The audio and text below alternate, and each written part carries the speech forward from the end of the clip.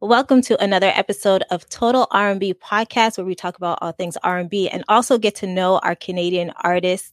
Today, I have a special guest I'm really excited about. I've seen him perform in Montreal quite a few times. Really great performer, really great artist. He is a singer. He is a songwriter. He is a survivor. He has done many things in his career in just a short period of time, which is really, really cool. So thank you, Jonathan Emile, for coming on my podcast today. Welcome. Thank you very much for having me. And that's cool that you saw me perform, man. It must have been ages ago because it feels like another lifetime ago before the pandemic and everything. Right? So No, it really does. yeah. I can't, sometimes I think back because I love going to concerts. I love seeing people perform. I love the live version that they do, that you guys do. I don't know. It's just something about live performances I love, and I can't I can't do that anymore. I see them sometimes virtually, but Yeah. it's still good, but the excitement being there. So I imagine for you, it's the same thing to have that interaction with the audience. Yeah, absolutely. Just like the energy of the crowd and to get that real time response from people, and it's the emotions, the vibe in a room. It's like there's nothing else like it. So I can't wait for us to get back to normal a bit with the concerts and performing. Yeah. I feel like it's coming. I'm hopeful. So we'll see. But I think all of you artists are going to start getting out there. So I'm hopeful. Usually I like to start off this podcast by asking the artist if you can recall your first memory of R&B music. Oh my gosh. I don't, I'm not sure if it would be my first memory, but like a significant memory was listening to Jeanne in elementary school, Hey Mr. DJ, and we did a remix type of thing and a dance to that song. But before that, I mean, there's just so many memories, right? Going back in time a little bit more, like my mom was a huge Sade fan, so I always grew up with Sade, and No Ordinary Love was the album that really sticks out in my mind. Mm-hmm. And then, of course, in elementary school, same way, just singing Don't Go Chasing Waterfalls. So the TLC vibes too. So, I guess those would be some significant memories, significant early memories. No, I love that. And I love that you said that, especially when you're younger, like you and your friends or classmates making up remixes to songs, because I also remember doing that too, more so in high school, doing our own type of remix, listening to different songs. So I think that's super cool. And it always brings up good memories when I ask that question, when you think back in the day.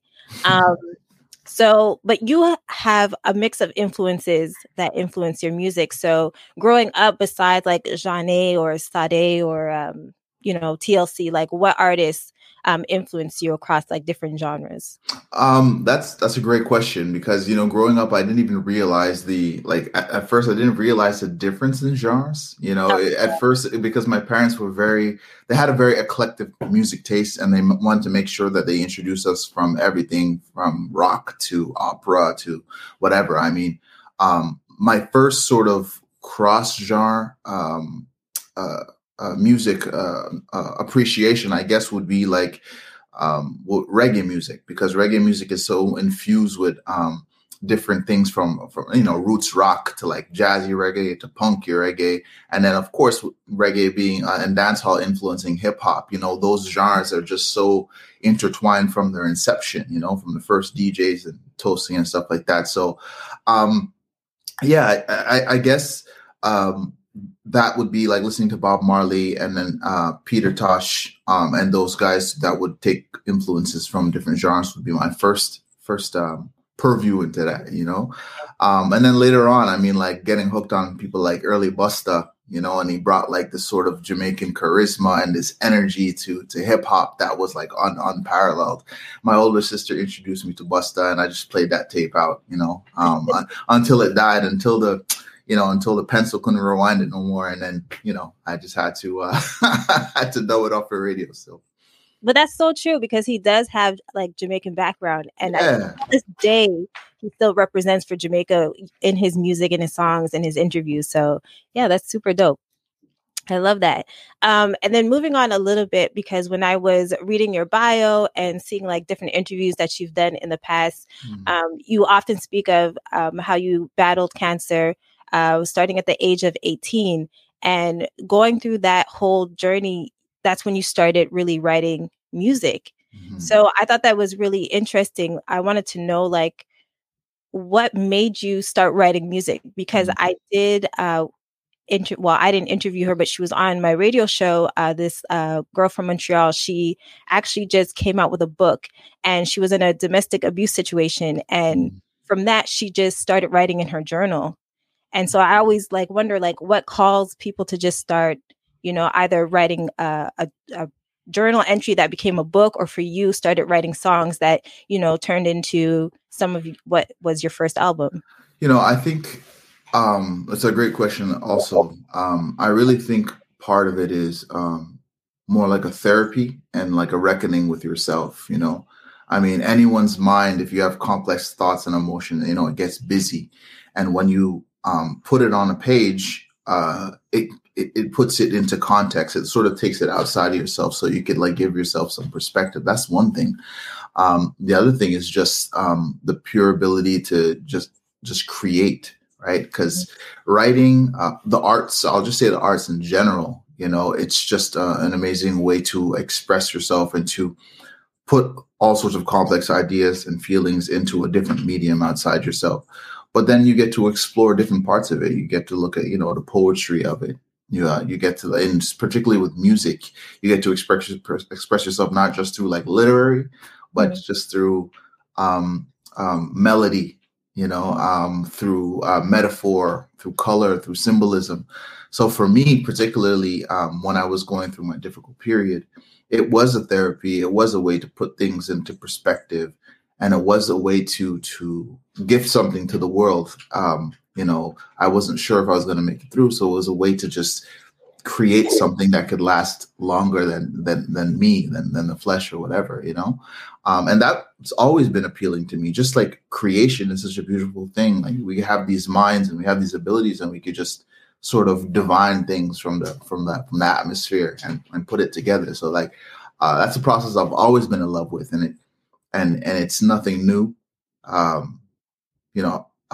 lot of people go through a lot of adversity, difficulties, whether it's health, mental health, oppression, in all its forms. You spoke about a sister who was in a domestic abuse situation, having the ability to synthesize your thoughts and have that privacy and have the action of creation, of agency is a wicked thing. It's just a beautiful thing, really. No, definitely. But I also find it really brave as well, because you actually put that out there into the world. A lot of people create, right? But they don't put it out there. There's a block or a fear that comes about. So did it make you more fearless because of everything you went through? And you said, I am going to do this. I'm going to put myself out there, my story out there for the world to, see and everything like that. Yeah. I think it might be a combination of the two, because if you ask anyone who's known me for a long time, I think I've always been a little fearless. Okay. Maybe even a little shameless, who knows? But I do think that going through what I went through certainly gave me perspective on what is important and what is not important. Mm-hmm. And not everyone gains that going through a crisis, right? Yeah. Some people just get through the crisis and whew, I survived, go on, next thing, Mm-hmm. But for me, it's it really helped me. And I'll say helped. It really helped me discern, what is important and what's not important. So for me, I just I don't get stuck on opinions of people who are not core to my being or are not part of my love circle. I don't get stuck on, drama or they say it's a thick skin, but I don't know if it's a thick skin, because I don't think I have a thick skin. But what I know is there's certain people or certain things that are valuable, that are important to you. And once you start not really finding information or value and stuff and the negativity and the peanut gallery, it's easy to fly through things. And it's not easy to block that stuff out or to ignore it. But for me, it's like, you know, what's important to me is my happiness, the people who are around me, who reciprocate the love. And that's it. And the reciprocate the love and the respect, that's it. And then, you know, it's like the peanut gallery could talk. It just gives you more likes and impressions on the internet, you know? Very true. Very true. But I like that because a lot of people are talking about that too, like protecting your energy and the things you have around you. So I love that. You did say too in one of your interviews, writing is like a form of self-care for you.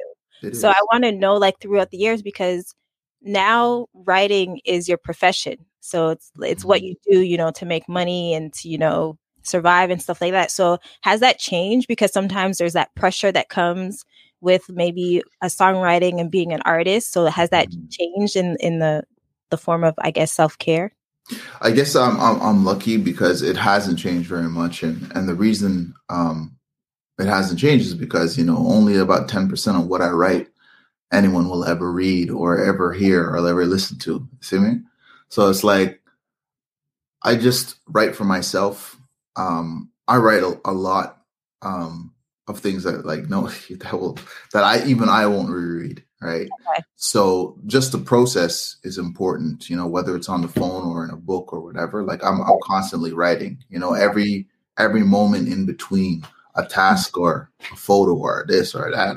I'm sort of writing, I'm sort of sketching, you know, and I don't get caught up in, okay, where will this poem end up?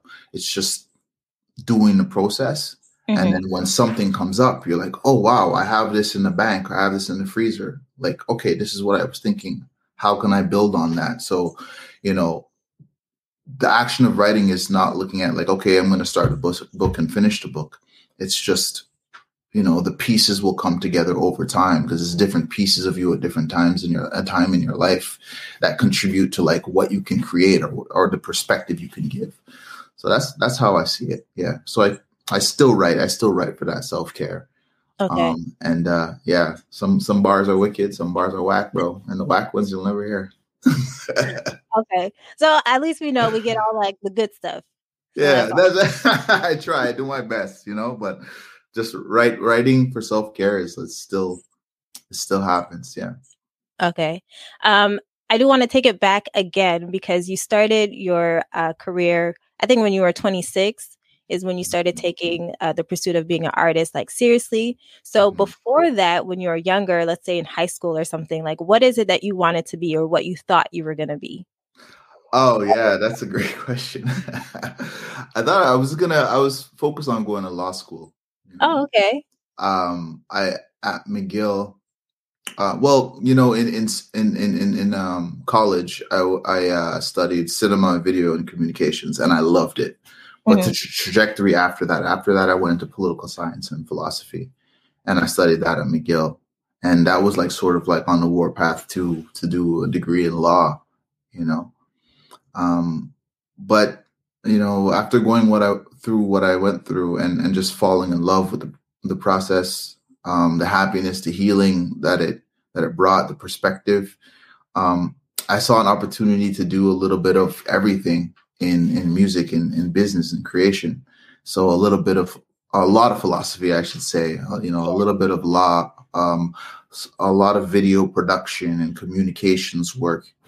And at the end of the day, I just love communicating and I love like dialogue between people, you know. So whatever I can do to communicate or to share emotions, ideas, perspectives, not just for myself, but putting others on and giving people the space or allowing the space. That's what I'm into. So yeah, I was on the warpath to be a lawyer at one time. And I don't know. I guess I ended up on the opposite in a different place. But I think it's to my happiness and to my benefit still. No, I think that's amazing. But I don't know what kind of lawyer you were going to be. But even in your music, like I feel that you're always fighting. Well, the message is always fighting for the people that are going through some different injustices and different things like that. So I feel like it kind of correlates, but you're doing it in a more maybe cool way. You know, yeah. Giving us a voice, giving us a song to listen to during different like trying times. So I think it's really cool how, you know, everything worked out for you professionally. But I did want to talk about Spaces in Between, which is an album that you put out last January in 2020 before. Oh, well, not last January. I keep forgetting we're in 2022. Yeah. 20. Yeah. This last year has been the longest decade ever, bro. Like it's been like a long year and a half. But yeah, Spaces in Between came out in 2020, January 2020. Yes. Sorry. It's like it's all 1 year meshed into one.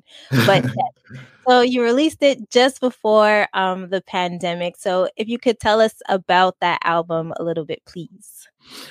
Spaces in Between is my first sort of true reggae project. You know, throughout my career, I've been sort of in between reggae and hip hop and R&B, and just like we started at the beginning of the interview, you know, dividing genres. I always saw them as, you know, black music, jazz, soul, you know, compa, everything, you know, just as one. But like, I was like, okay, well, you know, for convenience sake, for clarity's sake, let me see how far I could take my love of reggae music, because for me, it's like, it's not just a genre, you know, it's cultural, it's spiritual. So I wanted to really explore reggae music, and what I did was I tried to cover every era up until the 90s. So if you listen to the record, you have roots rock, you have ska, you have like you know, Bobo Shanti rhythm, you have like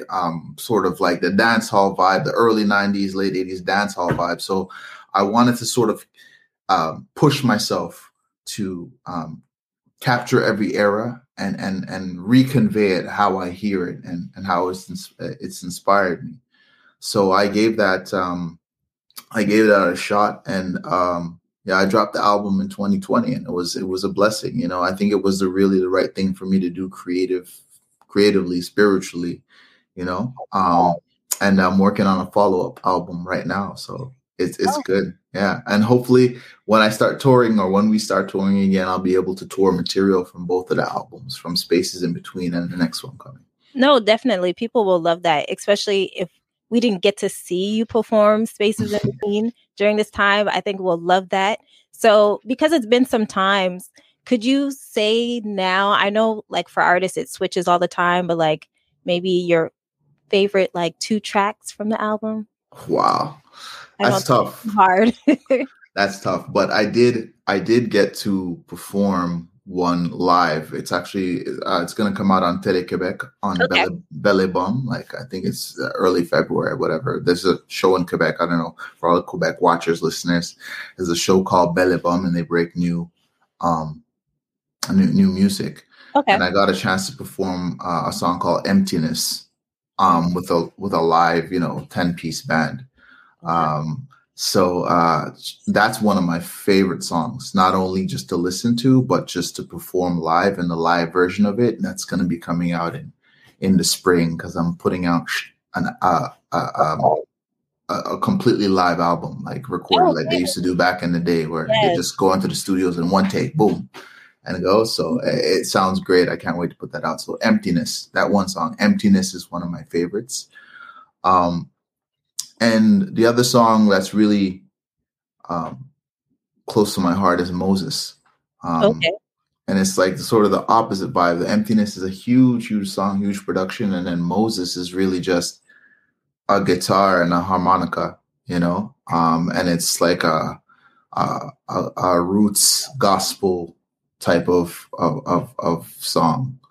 And it's sort of encapsulated a lot of the hurt and the pain that that people are going through now, but that sort of has existed, you know, and it was inspired very much by spending time in Jamaica and thinking about the future and being close to cultural roots, you know. So yeah. Okay.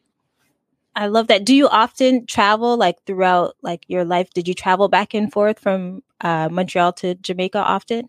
I think this is maybe one of the longest stretches I haven't been to Jamaica. I haven't been in since 2019. No, that's not right. It feels like it. But yeah, frequently. I mean, when I was younger, I traveled back and forth all the time. You know, grandma still lives there. A lot of my family members still live live there. So it's like, yeah, that's like a second or third home. Yeah. Wow. Well, I'm hoping you do get back soon. I can't wait. I'm going to look out for that performance that you have happening.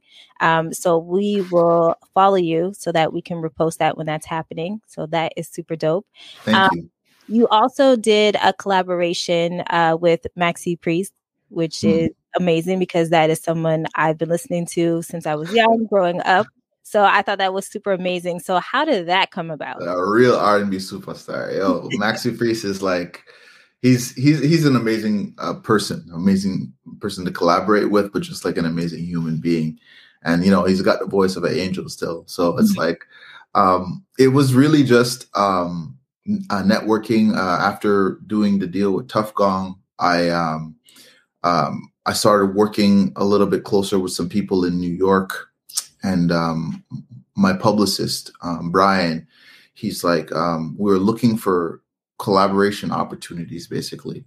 And he just brought it up one day. He's like, you know what? I think you and Maxi would just like vibe, you know, like he's like, you're sort of, you know, a Jamaican Bonafide, you know, just like Maxi was born in England. I was born in Canada. And like just our view of music, of being, you know, sing for the sake of singing in all genres and all flavors. I mean, Maxi just put out a blues album, which is wicked. I think it's nominated again for something at the Grammys. And he's like, I think it would just be a wonderful fit. So he played the album for Maxi Priest, and Maxi Priest was just, he loved it. And then particularly the song Babylon Is Fallen really resonated with him. So he's like, that's the one that I want to remix, to jump on. So we did it. We did Babylon Is Fallen, and we did it in French and in English and in French. We have a French version too. Yeah. How does that feel when like an artist that you were listening to from time, like a legend basically, tells you like he's feeling your song, like I want to collaborate on this song? Like, how does that feel? Wow, it's an ego boost, sis. I mean, come on. It's like, oh, like, I made it, you know? Yeah. But at the same time, it's humbling because you realize, because as soon as you sit down and speak to that person, you realize how much they have done, right? And with somebody like Maxi, it's like, he doesn't have to like flex, you know? It's just like, it's just in being around him, you get the sense of his longevity and his commitment to his craft and all these different things. So it's like an exciting experience, but it's also humbling. It's like, you know, you've come so far, but I have so far to go. And I just realized, you know, working with somebody like him, I just realized, oh, like I'm still a baby. I'm still like, you know, there's things to do. So yeah, I mean, it's definitely exciting. It's a little surreal, you know, and then it's humbling too. You know, even when I hear the record now today, I'm just like, wow, that was a moment, and that was, you know, it makes me revisit our writing together and everything. So yeah, it's rewarding. It's very rewarding and encouraging. Yeah, no, that's amazing because I don't know, me and my friends, my family grew up listening to him, so I thought that was super cool. But I feel like a lot of things have really, I don't know, from the outside looking in, seemed to have aligned for you, for your career to grow. And I know in Canada, it could be a little bit difficult for artists to have that success that you've had so far. So do you have any advice for any artists that are looking, you know, to follow in your footsteps? That's that's how it looks from the outside. Cool. Yeah, but when you read like you've done collaboration with Maxi Priest, you've done stuff with KRS-One, like that's like a hip hop legend. There's Kendrick Lamar, like that song was very powerful, and you know you've done different things. You've got to like do different performances around like Montreal, even the shows that you've done or the festivals and different things like that. Like it's pretty amazing. Like you've done a lot of great things in your career. So what advice would you have? Because, you know, especially in Montreal where we have like the language barrier sometimes for different artists, it could be a little hard. And a lot of artists might get discouraged or a little frustrated with like the politics and everything. That's true. You know, I am grateful from where I am. And, you know, it's like from my perspective, as an artist forever, like nothing's ever completed, nothing's ever done. You just have to keep working on a canvas, right? But I think you're absolutely right. And if there's a couple pieces of advice that I would give to people is you have to understand that Montreal is an export economy. Montreal is a beautiful, beautiful place to live, and it's so inspiring to create.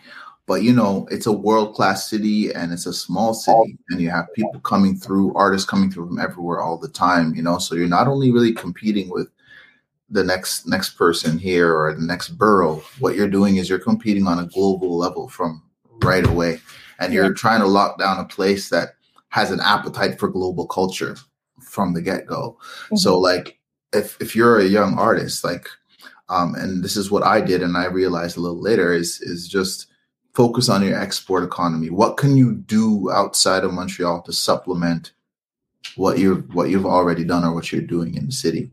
And for me, that's always been the thing, just making sure that my music takes me places, always coming back to the roots, Montreal and Toronto, like back and forth all the time, but like getting out there in the world. So that's one thing.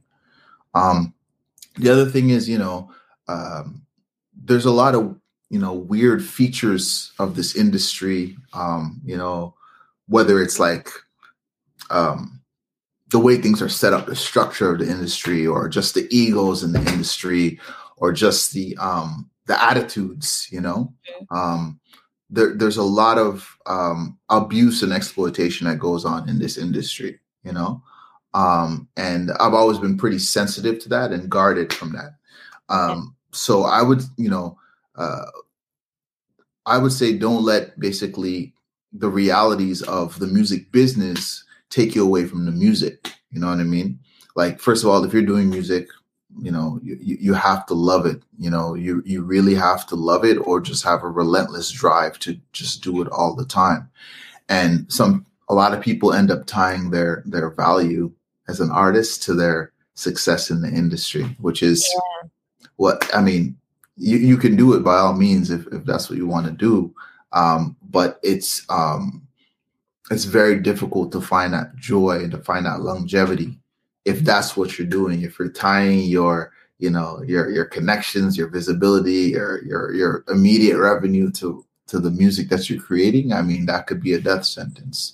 Mm-hmm. So just know that those things are almost two different worlds. The music and the music industry are not the same thing, No, that's great. That's really great advice, especially crossing the two lines, because I feel like that happens a lot too. So yeah, no, that is great. Because again, I feel like we have such amazing artists, especially here in Montreal. So hopefully we do. Hopefully, like, we'll get that out, and I do want to see different things change. So thank you so much for that advice. And speaking of local artists, you did also collaborate with local artists on your album as well, not just international. Absolutely. Yeah, absolutely. Always a mix. Yeah, which is really great, because a lot of people just look at, who's the biggest artist that I could get on my album to, push the numbers and different things like that. But you still, show love to people that are around you in your hometown. So if you could tell us maybe some singers that we should look out for in our own city. Oh, wow. Okay. Now you're really putting me on the spot. Okay. Well, I mean, okay, like there's obvious ones like Naya Ali. We worked together years and years ago. And I'm still a constant fan and in awe of what she's doing, pushing the level. I collaborate a lot with Paul Cardinello, who is a producer here in Montreal. And he's always doing something wonderful musically, but also to empower the people around him. Brother Clarel, who just mashed up the thing at the Jazz Fest. He's just a beautiful soul and an outstanding voice. I mean, I think that's someone to look forward to. There's a lot of people. I'm just escaping me right now. There's this one young brother who just got a showcase on Colors. I can't remember his name for the life of me right now, but I hope that doesn't come back to bite me. But he's wicked, wicked voice. Because I just discovered him like literally yesterday. I said, "Oh, I won," Okay, and he's from here. Yes, he's from Montreal as well. We're gonna have to figure who that is. Yeah. I'll yeah, you could put like a little note on the podcast or something like that. There's a bunch of artists I work with. Angela Nashed, she's amazing. I'm executive producing her album that's produced by Alan Prater. So that's going to come out this year, and it sounds phenomenal. I won't talk too much about it because I don't want to, I'm not going to. I'm supposed to be having her on my podcast soon, so okay, good. So I'll let her tell you. I'm excited for that. And then there's Raven. Raven is an R&B singer. She's actually initially from BC, but she's been in Montreal for a minute. Okay. And I'm a fan of her music, particularly. And she's R&B, like she's R&B true contemporary vibes.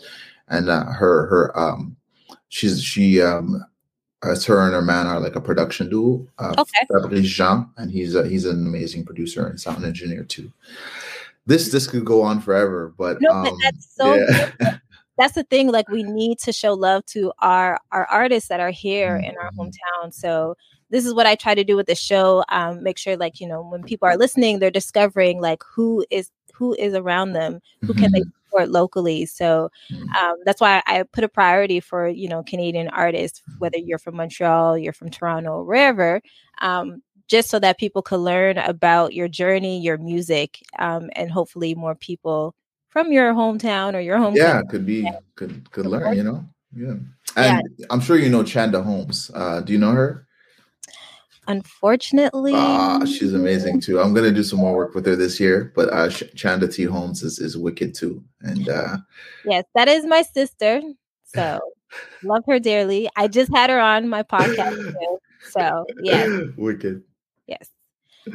There's so many amazing people. So thank you so much for putting us on to a few of the singers here in Montreal. So I'm going to look into some of them. Some of them I already know, and I'm excited to see what they're working on. Good.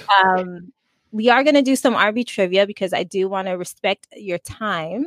Okay. All right. I thought I was going to escape it. All right. No, I was watching the time, making sure. Let me get the Google ready. Hold on. No, I'm just joking. Okay. I'll do my best. Okay. So, like I said, I put some old school and some new school. We'll see what happens. So we'll start with some old school stuff. Okay. How old school are we going? Don't go back to the 1950s now. Are you familiar with like Motown? Yes. Okay. I shouldn't have said that with so much confidence. Yes. I've heard a couple Motown tunes before. That one. Okay. So the first question is, name this legendary singer who began his career in the group The Miracles. And he is a big time songwriter for Motown. And The Miracles, a big time songwriter. Yeah, he's a songwriter, he's a singer, he's like one of the first people that was signed to Motown. Like Berry Gordy's best friend. Oh gosh, I was gonna say Berry Gordy, but it just the Miracle. I don't know that one. Okay. So the answer is Smokey Robinson. Why didn't I know that? Okay. I think it's just nervousness. Nerves? Okay, go on with it. You could do this. I'm rooting for you. All right. So R&B singer Marvin Gaye often collaborated with female vocalists. Name just one female vocalist that he collaborated with. Oh, Tammy Terrell, for sure. There you go. See? Yeah. Not so bad. Okay, so this one is a multiple choice. Okay. So which two singers has had #1 hits on the Billboard Hot 100 charts in 4 different decades? Okay, that narrows it down quite a bit. Yes. Go ahead. Choose 2 singers. So your options are Usher, Alicia Keys, Mariah Carey, Rihanna, or Beyonce. In 2 decades? 4 different decades. 4 different decades. So, okay, repeat it one more time. The options? Yeah. Usher, Alicia Keys, Mariah Carey, Rihanna, Beyonce. Definitely Mariah Carey. Yes, that is one. Who is the second? Definitely Mariah Carey. In 4 decades. Yes. 4 decades. I mean, Beyonce, 90s, 2002. I mean, I guess it would have to be Beyonce. There you go. You got it right. Okay, all right.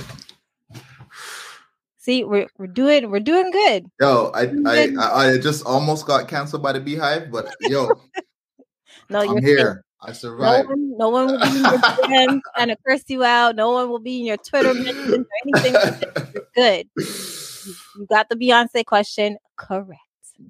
Okay, so this one might be a little bit difficult. We'll see. Mm-hmm. So, which R&B artists out of these 4 names that I'm about to say are not Jamaican? Uh-oh. They have no roots in Jamaica at all. Don't say Rihanna. That's a trick question because... No, I didn't put Rihanna in there. Don't worry. Don't worry. So we have Maya, Chrisette Michele, Alicia Keys, Carrie Hilson. Wow. Wow. Don't worry. This was new for me too. Yeah. I don't know. I haven't heard Alicia Keys ever bust a shot still. But, well, she had the song that she put out a while ago. I can't remember the name. It slips my mind. Chrisette Michele. Maya had the song with Beenie Man, but I don't know if she's actually Jamaican. I'm gonna say Maya. Okay, so the answer is Carrie Hilson. Oh no. So a lot of them, it's the father that is from Jamaica. Enough said. Okay, so the next question is, let's see if you could get this one. Claudette Ortiz was a part of which group? So you got multiple choice? Oh no, I didn't have multiple choice for this one.